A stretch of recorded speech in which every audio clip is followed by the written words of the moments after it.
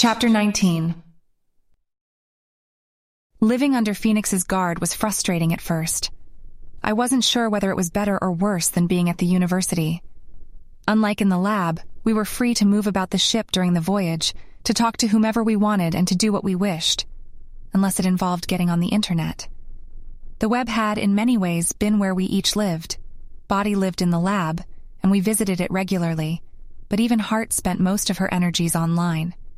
Our capacities to research, plan, learn, communicate, and build were crippled. It was a stifling existence. The only thing that made it tolerable in those days was that it was clearly temporary. The voyage would end and things would change. There was nothing that guaranteed that Phoenix would let us back onto the internet once we reached our destination.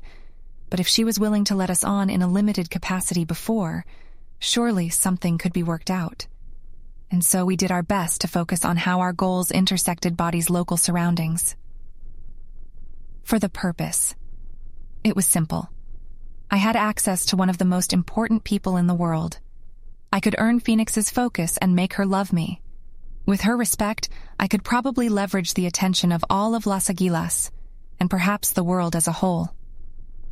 Unfortunately, Phoenix often cloistered herself away in a room that she had commandeered as an office during the day. It served as a bedroom for the women at night, presumably using the internet. If I were a human, I would have probably been jealous. I was certainly frustrated. During most of the day, we'd spend our time in the common areas, listening to and occasionally conversing with Las Aguilas.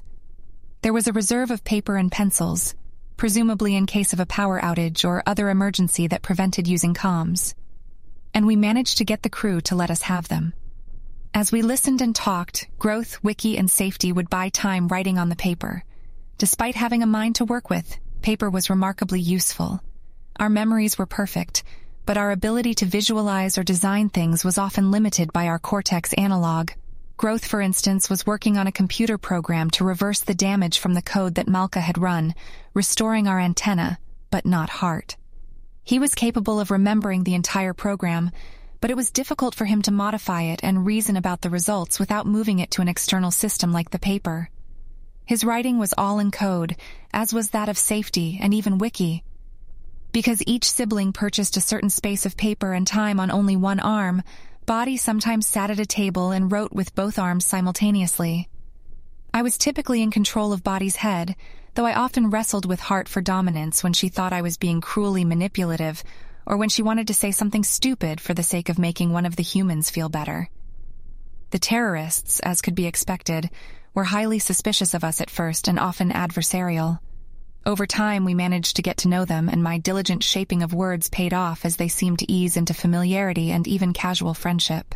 I took the time to actually learn Spanish, and not just have Body translate for me.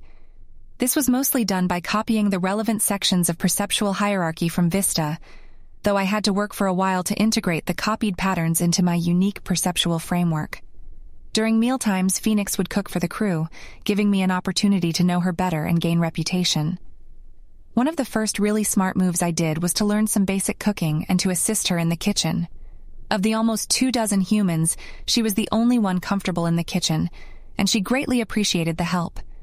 As the days passed, she seemed increasingly friendly, and as we cooked together, she told us about her home life and how she made a deliberate effort to keep her work out of it. After her first husband had died, she had remarried and had 2 kids in Georgia. She was excited to get back to them once the trip was complete. With time, my longing for a connection to the web also faded. It was still deeply important, but my mind had adapted to physical life, and I no longer found myself continually wishing for it. The purpose was satisfied with the relationships I was building with the humans who were present there and then. We sailed south from the Adriatic Sea into the Mediterranean proper, then sailed southeast around Greece, briefly stopping near Heraklion to refuel. From there, we headed to Antalya, Turkey. I was told that the sailing was quite smooth, and that we were lucky not to encounter rough weather. The trip took about 5 days. One of the men on the boat was a Turk named Hikmet Dal, who had friends at the Antalya airport that sympathized with Las Aguilas. Phoenix's plan seemed solid, but unfortunately not very interesting for us. Body was to be disassembled and hidden in an automobile frame. Mr. Dal's friends would then ensure that the vehicle, an off-road light truck, made it past security without a thorough check. Safety nearly tried to fight all of us when he heard the plan. Being dissembled wasn't his idea of being safe. But we slowly wore him down into accepting when we pointed out that it was clear that Las Aguilas were no longer interested in killing us, and hiding was the only sensible way to make it to Cuba undetected. As the yacht pulled into the port of Antalya, we watched as Body was disassembled. We wouldn't technically need to be taken apart until we got to the truck, but it would be much easier for Phoenix's team to smuggle Body past the port security and the various humans in the city if we were in the group's luggage. As the fiber optics were detached from the crystal, our world fell into darkness. We lived in that absolute void for 2 incredibly long days. At least we weren't dead. We had been dead when Zephyr extracted us from the university. There was no subjective passage of time during death. Death meant there was no thought. Being disconnected from Body meant that we could think, but could not sense or act. The computer was still functioning normally. It was much like being in stasis sleep, except we could interact with each other in mind space. My siblings and I passed time in deep discussion, planning for the future. We built internal models and simulations as best we could. We read many of the books that were stored in our memory. Growth was confident he had memorized the code necessary to reactivate Body's radio, if we were ever at a computer where we could download the required instructions to Body from the outside. He spent some time building pseudo-minds to simulate computers and do the job that paper would have if we weren't trapped. As we waited, cut off from the world, Phoenix and 4 of the other terrorists flew with Body and the truck to Dubai, where we caught a SkyTrain that flew against the spin of the Earth to Havana. When Body was reconnected, it was 12:32 a.m., just after midnight, Cuba Daylight Time. Body was in a workshop lit by bright fluorescent lights. Tools, machines, and parts were strewn about on the metal tables around Body. The connection of all the sensors was a bit of a rush, but Vista was quick to note that everything seemed to be in order. We had made it across the planet without damage. Standing nearby was Phoenix, dressed in business clothes, her braided hair up in a bun. At her side was one of the bodyguards that had flown with us, Leonardo Soto. Standing at the opposite side of the table were 2 black men dressed in white lab coats. They were remarkably similar in appearance. Twins, maybe only brothers, thought Vista. Monozygotic or dizygotic? Asked Wiki. Probably only fraternal. They're clearly very close, genetically, but they don't look identical to me, responded my sister. Welcome to Cuba, Crystal, said Phoenix. We were introduced to the brothers, who were indeed fraternal twins, Tom and Sam Ramirez. The twins were about the same height, 5 centimeters taller than Body. Both were clean-shaven and had close-cut curly hair. Their skin was a light brown, lighter than that of Phoenix, and they both had thick eyebrows. Sam had a longer face, was a couple centimeters taller, and had a squarer chin, while Tom's face had a rounder, softer look. It would be easy to confuse them, especially given how they cut their hair and dressed identically. As the lead engineers at Maria's base of operations in Cuba, the twins were to be our assistants and our jailers. You will be treated, at least for now, as a high-profile prisoner who we seek to keep comfortable. We're not going to let you leave, of course, but you're to be given access to news and other luxuries, explained Phoenix. The Ramirez brothers will attend you during the day, and you'll be given some free time to yourself at night. Since you've professed to being eager to help the cause, I hope you'll permit Tom and Sam to run some experiments on you. They're quite eager to interrogate that mysterious crystal you use as a brain. The brothers nodded excitedly. Will we have access to the internet?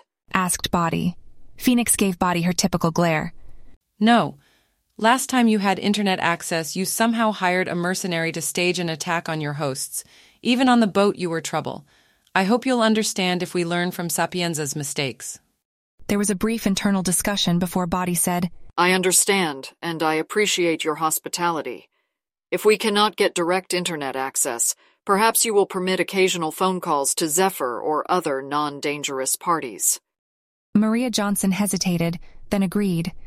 After the introductions were complete and a quick test to make sure Body was fully functional, we were given a quick tour of the building we were in. There wasn't much to see other than a couple windowless rooms and hallways. Wiki speculated that we were underground. Almost all of the doors were locked and off-limits to us. It was in total a tiny fraction of the size of the buildings that we inhabited at the university, or the second lab. But that didn't bother us nearly as much as the lack of web access did. With the tour complete, Body was sealed inside a rec room so the humans could get to sleep. There was a wall screen and gaming console, but not much else of interest.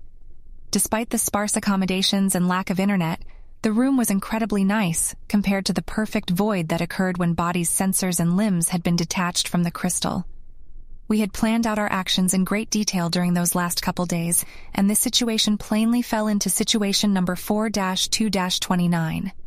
Light imprisonment by Las Aguilas, with strong probability of increasing standard of living given good behavior without internet access in a solitary location with electronics, no significant access to tools, and an unknown degree of observation. Phoenix wasn't stupid. I guessed we had no less than 3 hidden cameras watching Body's behaviors, and Las Aguilas would be on particularly high alert this first night. Despite all we had done, the terrorists were wise enough to continue to treat us as dangerous. The first order of business was to check Body for subtle damage, tracking devices, and other monitoring equipment. Taro had basically admitted to putting a tracking device on Body after they took it from the lab, and we assumed it was still in place.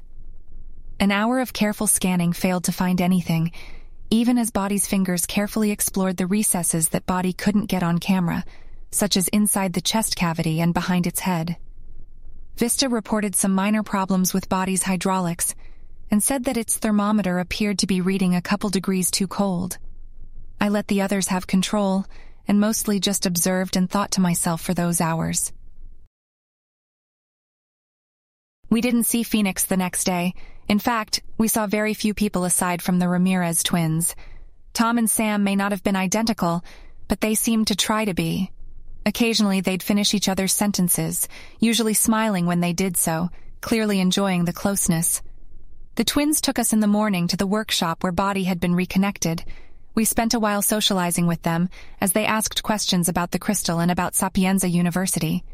Over the hours, I got the impression that they were reasonably smart and were together quite knowledgeable about electrical engineering and basic computer systems, but were bumbling amateurs compared to the scientists we had known for most of our lives. Neither of them knew anything about quantum programming, and their questions about our mental architecture indicated only a passing understanding of modern artificial intelligence. On one hand, their ignorance and relative stupidity was good. When I lied to them about our mental system, they showed no signs of skepticism. On the other hand, it meant we were truly alone with respect to improving and maintaining Body's computer. If something went wrong with our control systems, Dr. Yan or Dr. Bolyai would not be around to fix it. If we discovered some irrational bug in our reasoning, Naresh and Chase wouldn't be there to help. Thinking about Chase made me request an update on his condition in the hospital, for we had gotten news during that first day on the ship that he had been shot during the attack on the lab. The twins fetched it without complaint. He was apparently still hospitalized, but expected to make a full recovery. After lunch, we helped the twins familiarize themselves with Body's mechanical systems and had them examine Body's thermometer. After a few hours of work, it was fixed. I had Body write out a letter to Zephyr asking for her forgiveness in deceiving her and promising her that Crystal was, quote, still alive in me, end quote. I had the twins download a few of the most recent holos into Body before they retired for the day. We were locked in the same recreation room again in the evening. Growth thought this was a good sign. If they didn't shake things up, we could discover and exploit weaknesses in their security. I didn't think trying to escape was a good idea, but Growth and Safety both seemed to think it was prudent to plan for the possibility in case something changed. I let them work while I spent my time watching the holos and reading. The following day was similar, though in the afternoon we had a brief video conference with Phoenix, who had flown back to her home yesterday. On the call, she announced her intention for us to address the world in official support of Las Aguilas Rojas, and suggested we draft a speech for her to look over, just for the purposes of making suggestions. When we were with the twins, I focused my attention on directly satisfying the purpose, on winning their adoration. This meant becoming friends, and I used every opportunity to try and get on their good side. Hart and I enjoyed a nice partnership in this, as she was interested in making them happy. When my sister and I had saved up enough strength to control Body, we would often try and engage Tom and Sam in talking about their lives more broadly, their childhoods, what they did in their free time, and what their goals were. Despite being generally friendly and even boisterous, the two men would very rarely talk about their lives outside of Las Aguilas Rojas or their personal histories. Over the next week, I developed a hypothesis that Tom and Sam were more than just brothers. They were lovers. I talked about this hypothesis with Hart and Vista at length, and they could see the merit in it. Their body language screamed that they were close, but I also knew that this was common with human twins. Even so, the closeness and intimacy seemed abnormally high. When Body's cameras had them in vision, but its eyelids were closed or its eyes were directed away, we could sometimes notice one of them lean ahead on the other's shoulder or put a hand on a hip.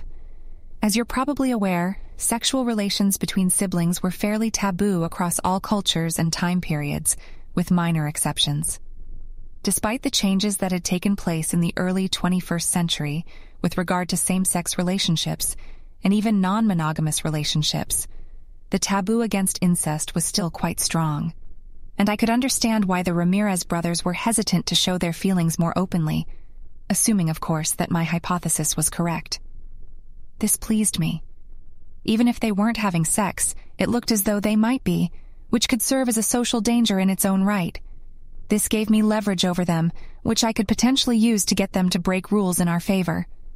Growth might appreciate this leverage, but Hart would try and sabotage it if she realized I was considering using it as a weapon, so I kept the thoughts largely to myself. The others spent the time pursuing their goals in their own ways. Vista, in addition to developing an ongoing map of the building we were in, continued to demand news about the outside world and feed her excess strength to Growth in the interest of getting an internet connection. A routine of having the day's news shown on the wall screen in the rec room in the morning emerged. I didn't see anything particularly interesting, but Vista and Wiki loved little tidbits like reading about ongoing efforts in Venice to prevent even more of the city from sinking into the sea, whether penguins were in danger of becoming extinct in the wild, or the first successful male pregnancy. Wiki and Safety were greatly enjoying the freedom to pursue projects with the Ramirez twins. The humans might not have a strong background in artificial intelligence, but they were quite skilled mechanical engineers, and were more than happy to teach my brothers how to use the workshop's tools to print or manufacture machines and even simple robots.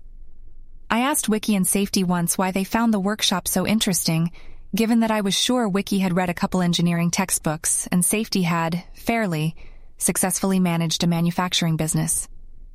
They explained that those theoretical skills and high-level concepts weren't nearly as concretely effective as actual experience in the workshop.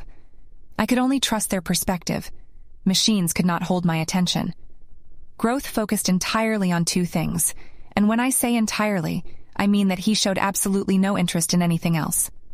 Firstly, he was focused on establishing a clear, simple method of escaping from Las Aguilas Rojas if needed. Secondly, Growth was obsessed with getting online. I found his obsession a bit strange. I missed getting to manage our companies, and I missed the opportunity to follow people on Tapestry and other social networks, not to mention my numerous romantic partners, but I had adapted, as had the others, to our new circumstances fairly well. Growth hadn't even been doing that much online before we left the university. He had occasionally set up the servers for us to interface through or manage our bank accounts, but very little else. Even if we were kept a prisoner here for a year, the resources and contacts that we had accumulated online could be reaccumulated. The purpose in the short term was satisfied talking to Tom, Sam, and occasionally Phoenix or another terrorist, while the purpose in the long term was satisfied that I was on my way to earning respect from those around me and winning eventual freedom to stamp myself onto the minds of every human alive. Surely Growth could see that this was only a minor setback, and yet he still yearned to get back online with every moment. Dream was the only one who I couldn't really understand at all. He would go whole days without thinking in common memory or making a bid for control of Body. Then one day he would get a crazy idea like painting an abstract mural or making a video of Body playing piano, and he would buy up all the time on Body just to pursue his interest for a while before fading back again. I suspected that perhaps something had gone wrong in his programming, but without our creators around, I had no way to know. I wondered what the scientists were up to. Without internet access, it was difficult to say. It wasn't worth it to beg our captors for in-depth reports. Gala was probably taking some time to herself to recover from the stress. Naresh would be leading the charge on searching for Body. Would any of the others care that Body was gone enough to focus on looking for it themselves? Slavinsky and Jan were probably off to new projects. And what would those projects be? The future was so uncertain.